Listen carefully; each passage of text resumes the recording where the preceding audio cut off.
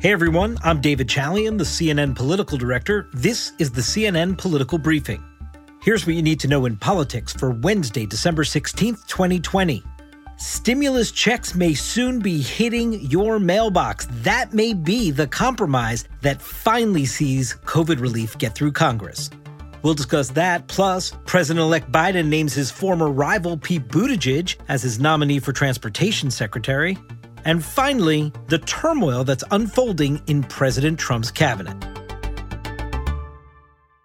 Americans have been waiting for months for a stimulus bill out of Congress. They have been waiting for their elected leaders in the United States Congress to actually do something to help them. This has been stalled for far too long. But it does seem that Congress is moving towards an actual deal here. As we noted on the podcast yesterday, nothing helps Congress actually accomplish something like a deadline. And the deadline that is approaching is that the government is going to run out of funding and that members of Congress want to get out of town for the holiday.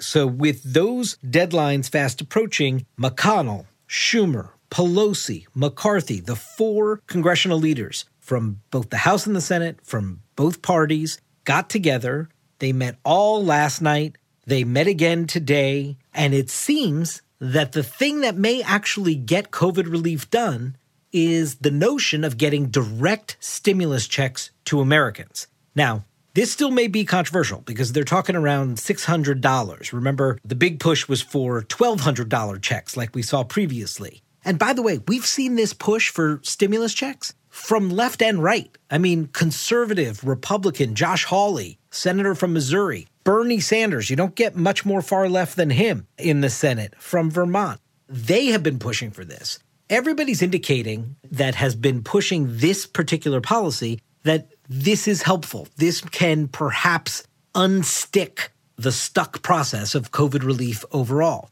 And yet, there's still criticism coming from all sides that it may not be enough.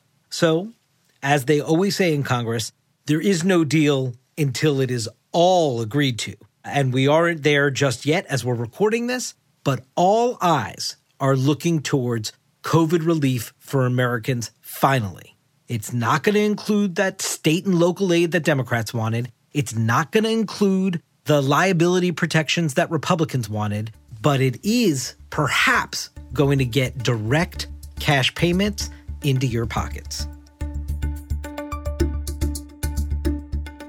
Here's what else matters today. President-elect Biden named his former rival for the Democratic nomination, Pete Buttigieg, to be his transportation secretary. Buttigieg is the former mayor of South Bend, Indiana. He would be the first Senate-confirmed openly gay cabinet secretary should his nomination make it through the chamber. And this could be a post that Buttigieg could use to curry political favor in the future. We know, obviously, he just ran for the presidency. I'm sure the ambition of becoming president of the United States is not something that ended with his 2020 campaign. So just imagine you're getting to be in a post where your main function is going to be to hand out federal dollars to all these mayors and governors and local officials throughout the entire country. That's certainly a way to make friends who you may call upon later down the road for endorsements or political support. But it's also part of this larger climate change conversation that Biden is having. Yes, infrastructure is going to be a critical piece of the Biden legislative agenda. It's where he thinks there's going to be bipartisan agreement, and Buttigieg at DOT would be at the very front of the pack of that process. But it's also part of this larger team. Jennifer Granholm getting tapped for Department of Energy, Gina McCarthy, the former EPA chief, getting tapped to be the climate czar, and the already announced John Kerry, sort of global climate envoy that Biden wants, along with this infrastructure piece. Everything coming out of the Department of Transportation is going to have a climate component to it as well. So it's another issue that matters so much to the Democratic base that Pete Buttigieg is going to get to continue to work on in this official capacity. And finally today, speaking of presidential cabinets, the one that is currently in place, Donald Trump's cabinet, seems to be falling apart a bit. Donald Trump held a cabinet meeting today, not before cameras. Attorney General Bill Barr just resigned. Next week is going to be his last days on the job. Before Christmas, he's out of there. And why? Well, it seems that he is not going to do what Donald Trump wanted him to do as Attorney General all the way through January 20th. That is, continue to call into doubt the legitimacy of the results of the election. Perhaps appoint a special counsel to investigate Hunter Biden and his tax situation that right now is currently under investigation in Delaware.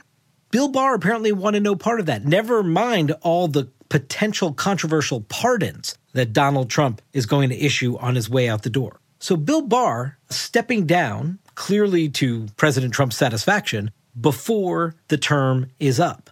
Well, that means that Donald Trump wants to find somebody who is going to take his slot, who will do all those things that Donald Trump is looking to get done through the Department of Justice before he leaves the White House. Jeffrey Rosen has been tapped to be the acting attorney general, but will that hold?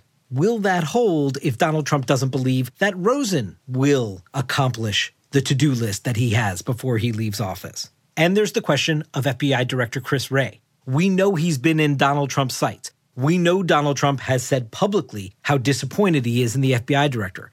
But is Donald Trump really going to fire a second FBI director in his 4-year term?